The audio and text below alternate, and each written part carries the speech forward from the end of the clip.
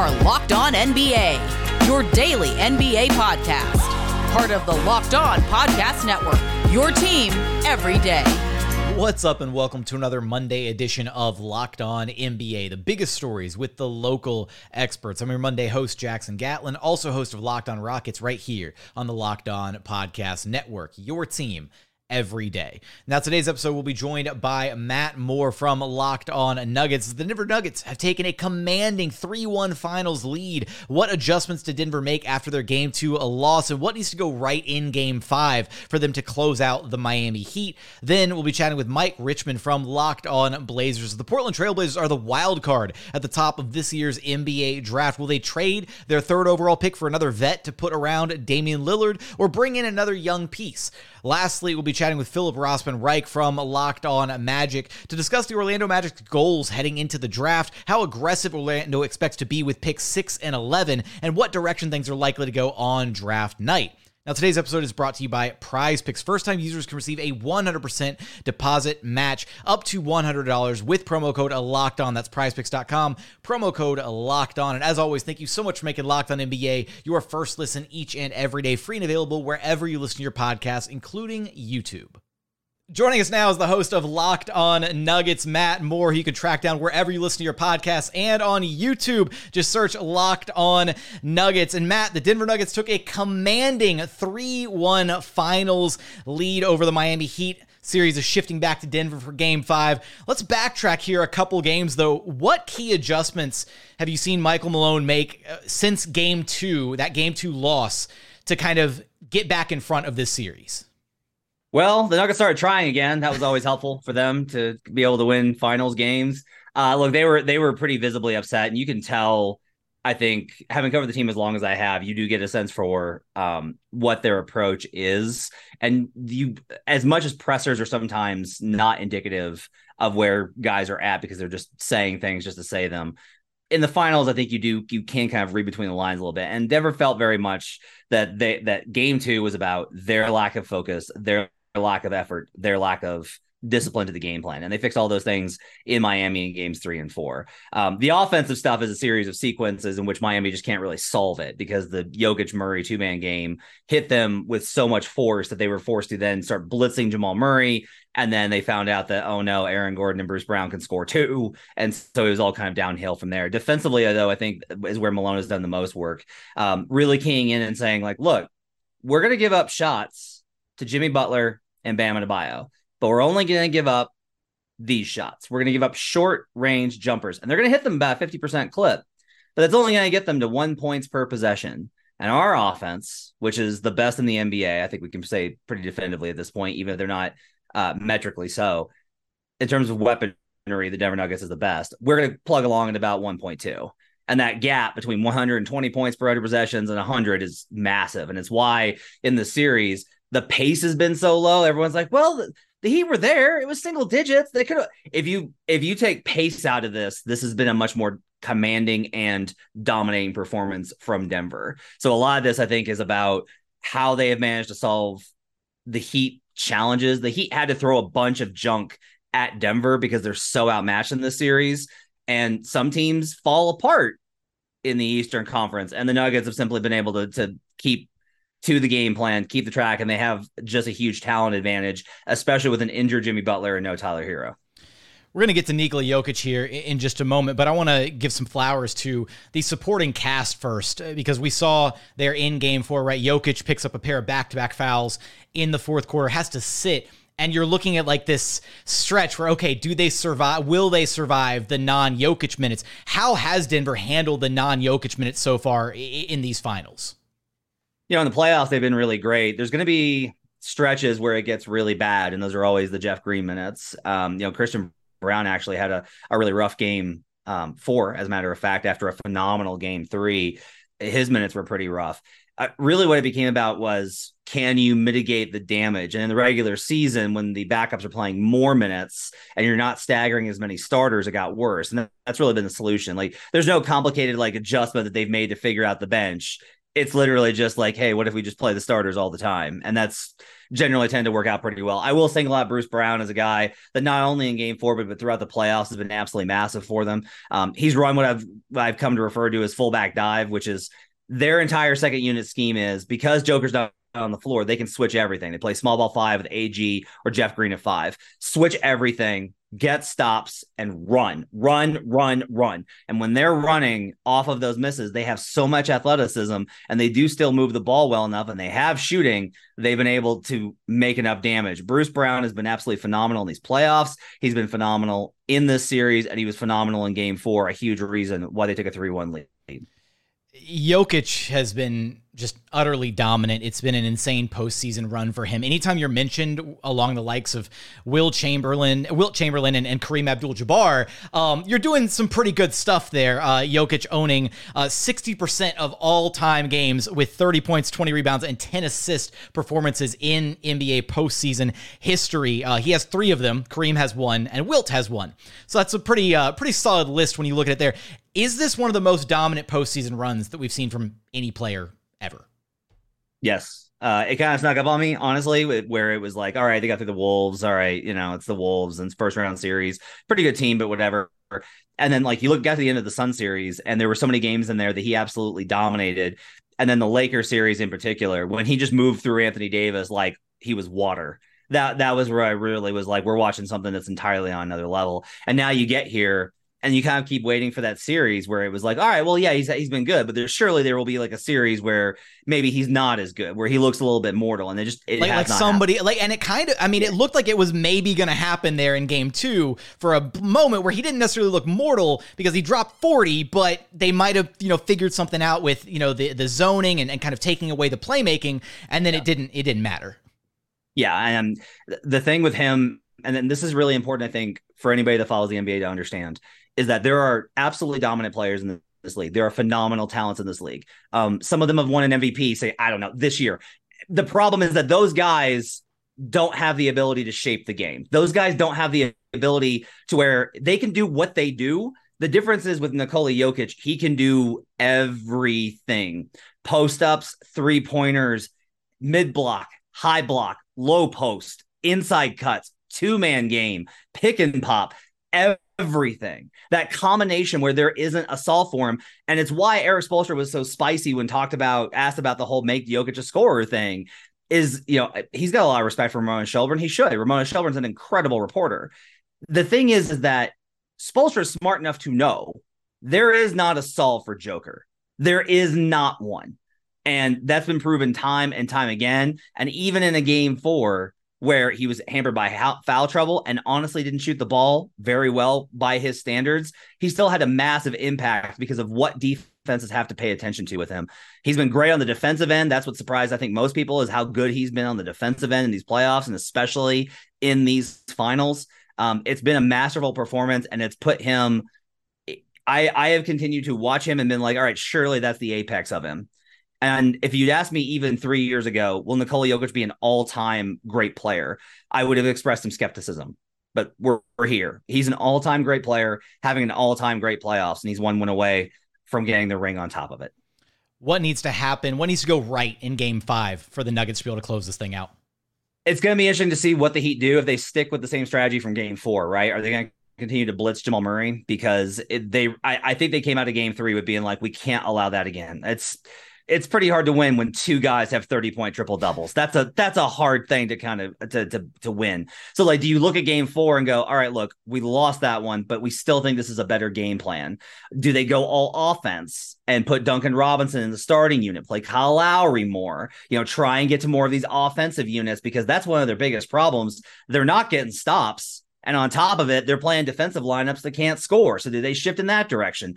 For the Nuggets, it really is just like, keep to your process. Just make the right reads. As long as you're making the right reads with how this offense is built and the personnel, good things are going to happen. They don't need to hit threes to win games. They don't need to have Jokic have a dominating scoring performance. They don't need Jokic to have 15 assists. He can. He probably will at least have 10, but they don't need that from him. And Murray showed in game 4 he doesn't have to have 30 either. That if you're going to put that kind of pressure on him, he'll make you pay the same. They have too many options. As long as they stay composed, they don't get too caught up in the moment here, because this is the biggest game in franchise history. And for a lot of these guys, this is obviously the biggest game they've ever been in. So much on the line here. If they don't let that affect them the same way they really haven't let it affect them all playoffs, they're going to be in a good shape to close this out and win the series and win the title. The Denver Nuggets are 1 win away from an NBA title. Can they close things out in Game 5? Of course, you'll have us covered for all that and more over at Locked On Nuggets. Matt, I appreciate you stopping by Locked On NBA with me. Thanks for having me. Coming up, the Portland Trailblazers are the wild card in this year's NBA draft. Will they trade their third overall pick for some veteran support to put next to Damian Lillard, or will they add another young piece? We're going to get there in just one moment. But first, today's episode is brought to you by BetterHelp. It's so easy to get caught up in what everyone else needs from you and never take a moment to think about what you need from yourself, right? If you're spending all your time giving, it can leave you feeling stretched, super thin, completely burned out because you don't have any time to focus on your own needs. Therapy can give you the tools to find more balance in your life so you can keep supporting others without leaving yourself behind. If you're thinking of starting therapy, give BetterHelp a try. It's entirely online, designed to be convenient, flexible, and suited to your schedule. Just fill out a brief questionnaire to get matched with a licensed therapist and switch therapists at any time for no additional charge. Find more balance with BetterHelp. Visit BetterHelp.com/LockedOnNBA today to get 10% off your very first month. That's BetterHelp, HELP.com/LockedOnNBA.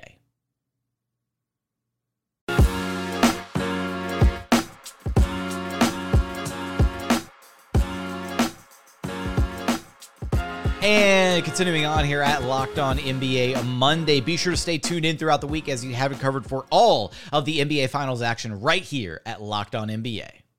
Joining us now is the host of Locked On Blazers, Mike Richman, who you can track down wherever you listen to your podcast, and on YouTube, just search Locked On Blazers. And Mike, we are 10 days out from the NBA draft, and the Portland Trail Blazers are kind of the wild card of this year's draft, right? There's a lot of question marks about what they should or shouldn't do with that number 3 overall pick, and that's, I think, kind of where the draft really starts, if you will. So let's start there.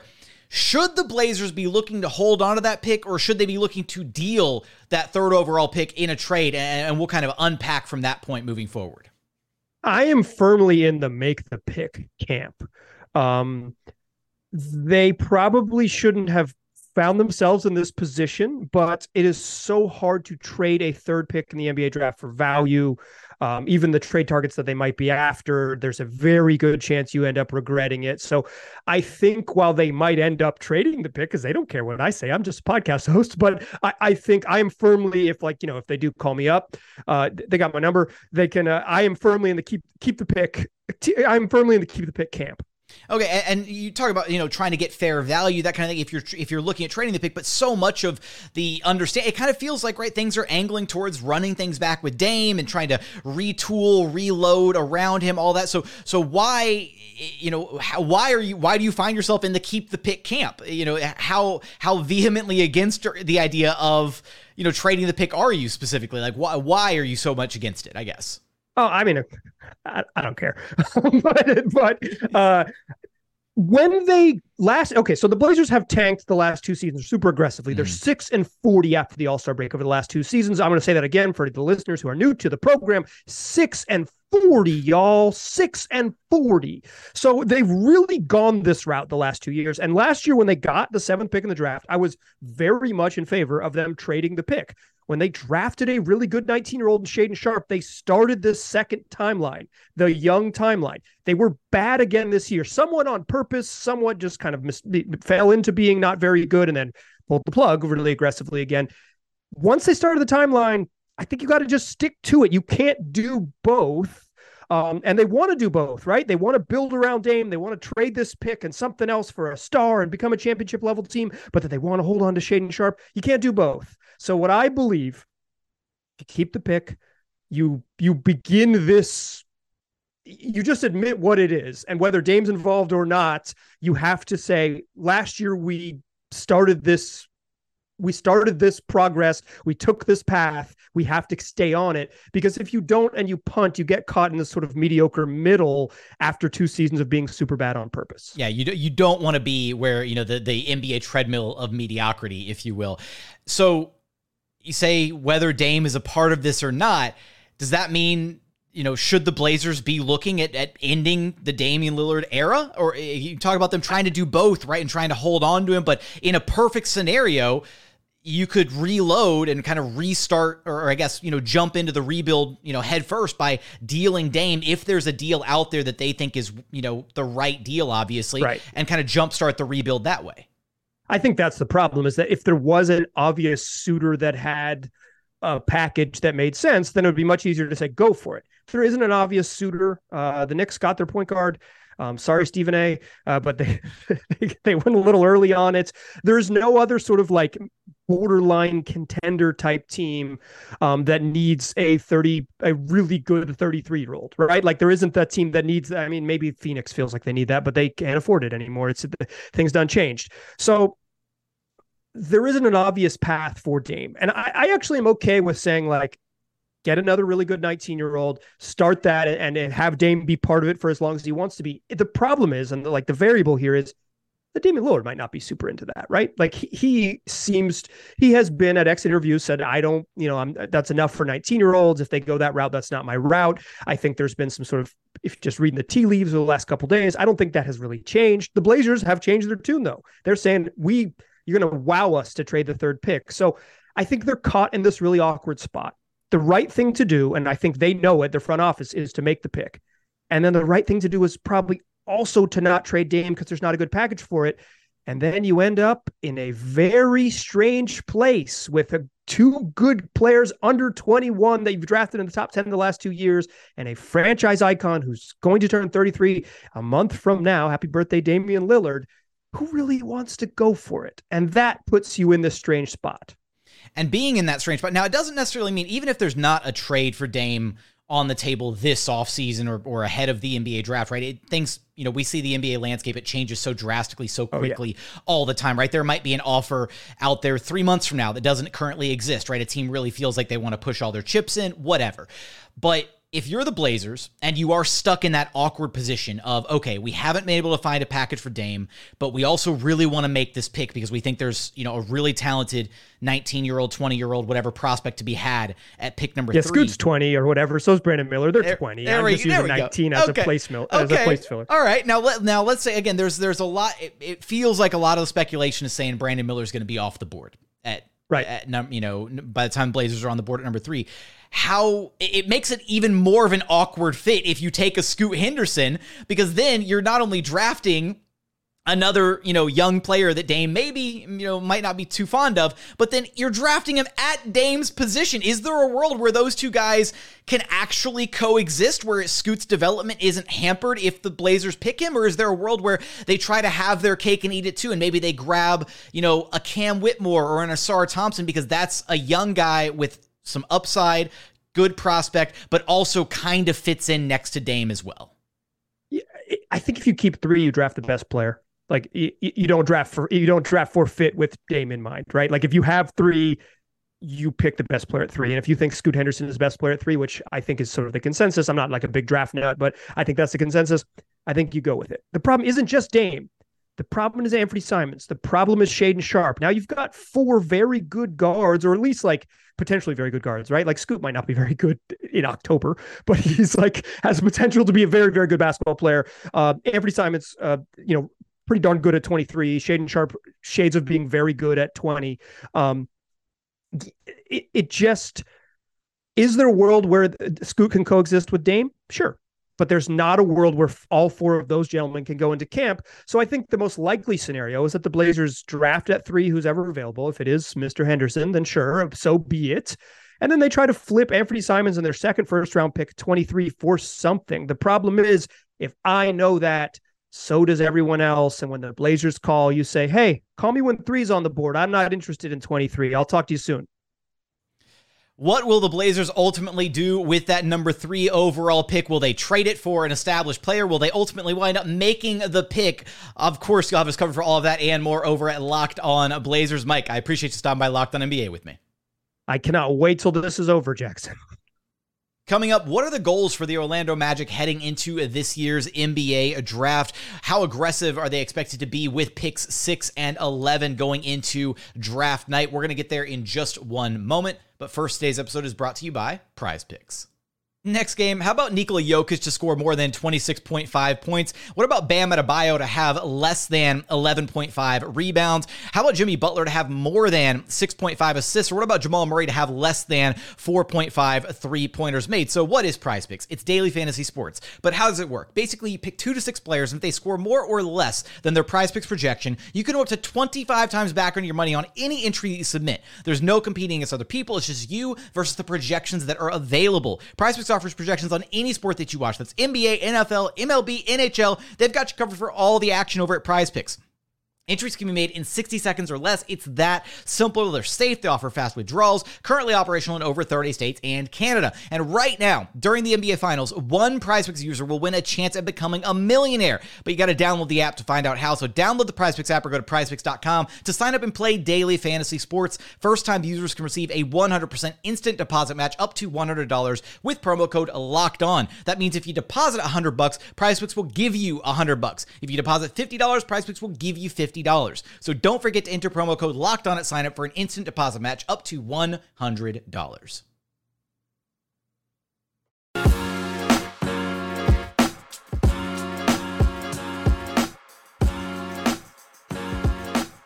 And final segment here at Locked On NBA Monday. As always, thank you so much for making Locked On NBA part of your day every single day. Joining us now is the host of Locked On Magic, Philip Rossman Reich. You can track down wherever you listen to your podcasts and on YouTube. Just search Locked On Magic. And Philip, we are at that time of year, the NBA draft right around the corner, 10 days away. So going into this year's draft, what are the Orlando Magic's kind of goals for how to approach this draft this time this year, with kind of how the team took some steps forward this past season and kind of the rest of their offseason goals and what they're trying to accomplish moving forward organizationally? Yeah, it's really tricky to kind of figure out what the Magic want to do. And obviously they have a lot of power in this year's draft because they have the 6th and 11th pick. And so with 2 lottery picks, there's always the possibility of everyone saying like, oh, can we get this pick? Can maybe package those 2 picks to move up? It's never really clear how aggressive the Magic want to be because they keep everything super quiet. I'm kind of jealous of all those other teams that let everyone know who's working out for them. I have to scour these teenagers' Instagram pages to find out when they're in town. But reading the IG story tea leaves, you don't have fun doing that because I'm in the same boat with the Rockets. I like to give them their space, and I let Magic Twitter do that for me. It's called crowdsourcing. But no. It's really hard to tell what the Magic want to do. On one hand, their message all last season and heading into this season is level up. Last year, they leveled up. They were, on the outskirts of the postseason chase. They had a really strong finish to the season. This year, leveling up would be making the playoffs. And Paolo Banchero has said pretty much every time he's talked to the media, our goal is to make the playoffs. We talk about it on our team, text thread, on our team group chat. We're making the playoffs next year. That seems to be the message that the players are sending out. And so if that's the case, the goal in this draft should be to come away with some shooting, come away with guys who are going to help this team make that step, maybe even trading one of those picks for a veteran player instead of another rookie because they were the 3rd youngest team in the league last year. On the other hand, the front office says nothing. And this very well could be their last sort of bite at the apple. And so in some respects, it also feels like this is a draft for the Magic to be aggressive, to try and maybe trade up, make sure they get the young player, the player in this draft that they really like outside of Victor Wembanyama, who's probably just completely off limits, but to make sure they get the player that they feel completes the picture and allows them to take, maybe not a step this season, but a big step forward moving forward. And so it's not really clear what the Magic are going to do, but they have a lot of options ahead of them. You talked about some of that aggressiveness there, right? And what we might see the Magic try and do. So let's operate under the assumption there has been some reporting around the NBA landscape that you might see the Magic try and package picks 6 and 11 to move up into that top end of this year's lottery, somewhere in that 3 to 5 range. What name stands out to you as the name that, you would be interested in the Magic taking if they were able to kind of take that leap, put those two picks together and get into that top 5 of this year's draft? I mean, I think the guy that definitely stands out, and even before this draft process, before we knew how good the Magic were going to be, I think we all said to ourselves, Scoot Henderson is exactly who this Magic team needs. A guy who can attack off the dribble, can stop and hit mid-range jumpers, which, his shooting numbers from the outside the perimeter aren't great, but he has shown plenty of ability to hit from the mid-range and just be kind of a ball-dominant guy. They have Paolo Banchero who can work the low post and create a little bit for himself. Having another kind of big point guard almost would be a real big benefit. If it's not going for him, I really do think the Magic are a team that really is kind of in on the Thompson twins. Both Amen and Ausar are versatile wing players. They can play up and down positions. They can play make with their size. Amen Thompson as a 6'7" point guard, that just screams Orlando Magic. We want big, tall players who can handle the ball, who aren't typical, who are more skilled players than their height at this point. To me, those are the 3 players that I think the Magic would be trying to trade up to make sure that they get if they're trying to trade up at all. And at this point, I mean, you're almost guaranteed at pick number 6, at least, you're guaranteed probably at least one of Ausar or Cam Whitmore, depending on what direction the Detroit Pistons decide to go at number 5. Maybe there's some weird, movement in the top part of the draft, and another maybe Amen also falls a little bit lower, although that's probably a bit more unlikely at this point. So if the Magic were to, keep both of their picks, right? You don't see the aggressiveness, you don't see them try to package them together. What are some of the names that you're keeping an eye on around pick 11, assuming they keep both of them and they just add a couple young guys back to this young core? Yeah, the big thing that I've told my listeners throughout this whole draft process, if when you have 2 picks, you can kind of reach with one pick and then be safe with the other one. But the thing that I've told my listeners throughout this whole process is no matter what, I want the Magic coming out of draft night with a shooter. They are, 27th in the league. They were, I think, 23rd, 24th in the league in 3-point field goal percentage, 27th in the league in 3-point field goal attempts per game. The math is really, really hard in this league if you're not shooting threes. And look, Denver shot fewer threes than the Magic did this year. They're also the most ruthlessly efficient offense in the league. You can make up for it if you have Nikola Jokic and Jamal Murray running your show. So it's not like you need to take a ton of threes, but this Magic team has to be able to take more threes. The math just doesn't work. And so, if I'm Orlando, I'm really focused at 11 on Grady Dick and Jordan Hawkins from UConn. Grady Dick from Kansas, Jordan Hawkins from UConn. They're arguably the 2 best shooters in this draft, kind of widely considered at least 2 of the 3 best shooters in this draft. A lot of people like Jet Howard from Michigan as well. But if I'm Orlando, if I come away with one of those 2 players, I have a guy who's going to be able to take a lot of threes, is pretty much going to come right out of the box ready to shoot NBA 3-pointers too, which I think is really important. Those are guys that are going to be able to contribute to my team and make my team better immediately. Even if they make rookie mistakes on defense, still getting shooting is like the big imperative for this Magic team. And it's really, I know I just mentioned Scoot Henderson, Amen Thompson, Ausar Thompson, who are all not considered good shooters. But this Magic team really has to put a premium on shooting in free agency, in all the guys that they add to this team that aren't kind of home run swings. And so do you think that kind of plays into at least their draft philosophy as far as balancing the need for talent versus fit on their roster and kind of spreading the love, I guess, between those 2 picks, right? Where maybe pick 6 is more the bigger, the bite at the apple, a star, best player available, versus pick 11, which could become, hey, we need this piece or this skill on the roster, so we're going to go for the guy that best provides that here at pick 11. Yeah, and I think that's just generally how a lot of non like pure rebuilding teams probably handle these draft picks. Is they say, hey, we can take a big swing. Orlando essentially was in this position 2 years ago. They took they were prepared to take a big swing on Scotty Barnes at 5 in that draft.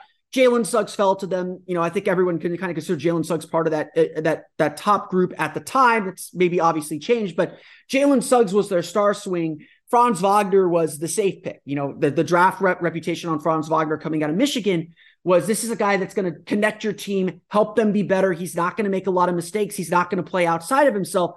nobody really had a clue that he was what he has been his first 2 seasons in the league, where, he's a guy that the Magic probably consider a future all-star at this point. I'm sure, no offense to Golden State Warriors fans, and they took a big swing on Jonathan Kuminga.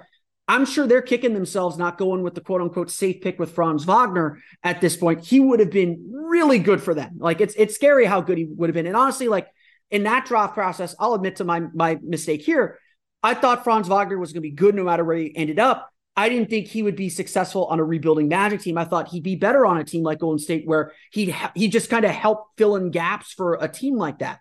That was kind of the philosophy when the Magic made that draft 2 years ago, and obviously worked out for them. And so I do think that's part of the equation here. Even if the Magic, say, with 11 want to swing for Bilal Coulibaly, another wing who very much fits the Magic profile. He's 6'8" with a 7'2" wingspan, very, very raw, but a great athlete, already a pretty solid defender in the French league, which you're playing with Victor Wembanyama, and Wembanyama has been nothing but effusive of his praise and how important he's been for their run to the championship series. If the Magic go for Bilal Coulibaly, take their home run swing there, there are options for them to either maybe trade back a little bit, honestly, from 6, or just go ahead and take your guy with like a Taylor Hendricks, maybe a Jarris Walker, there or even an Anthony Black. There are some kind of safer picks with more defined skills that they could take at 6, so they can take a home run swing a little bit later with, Bilal Coulibaly, maybe Derek Lively from Duke. I think Derek Whitehead would be a little high at 11, but the kid's got talent too. So, there are a lot of options around. And one of those options, you mentioned this pretty early on, the idea of, adding veterans, right? Maybe trading for a more established player with one of those picks, or if not, maybe both of those picks. Who are some of the names on your radar if the Magic look to trade out of the draft, either completely or by just using one of those picks to maybe go grab an established presence to bring into their young core? Yeah, I mean, I think it's still tough to get a read of the trade market room. An idea that I've kind of had in my head for a little bit is, maybe trading back from 6 to 8 I think Washington's at 8, trading back from 6 to 8 and maybe grabbing like a Daniel Gaffer. I think the Magic really need a backup center. They need someone that's going to be able to start for Wendell Carter, because Wendell Carter, I think the most games he's played in his career is 65. You got to count on him missing 15 games a year at this juncture. So, I don't know if our Locked On mock draft is out yet, but I did a similar move in our Locked On mock draft, trading out of the draft from 11. Just fair warning, I would do that mock draft very differently today than when we recorded it. So I disavow anything that Locked On mock draft filled it does in that draft.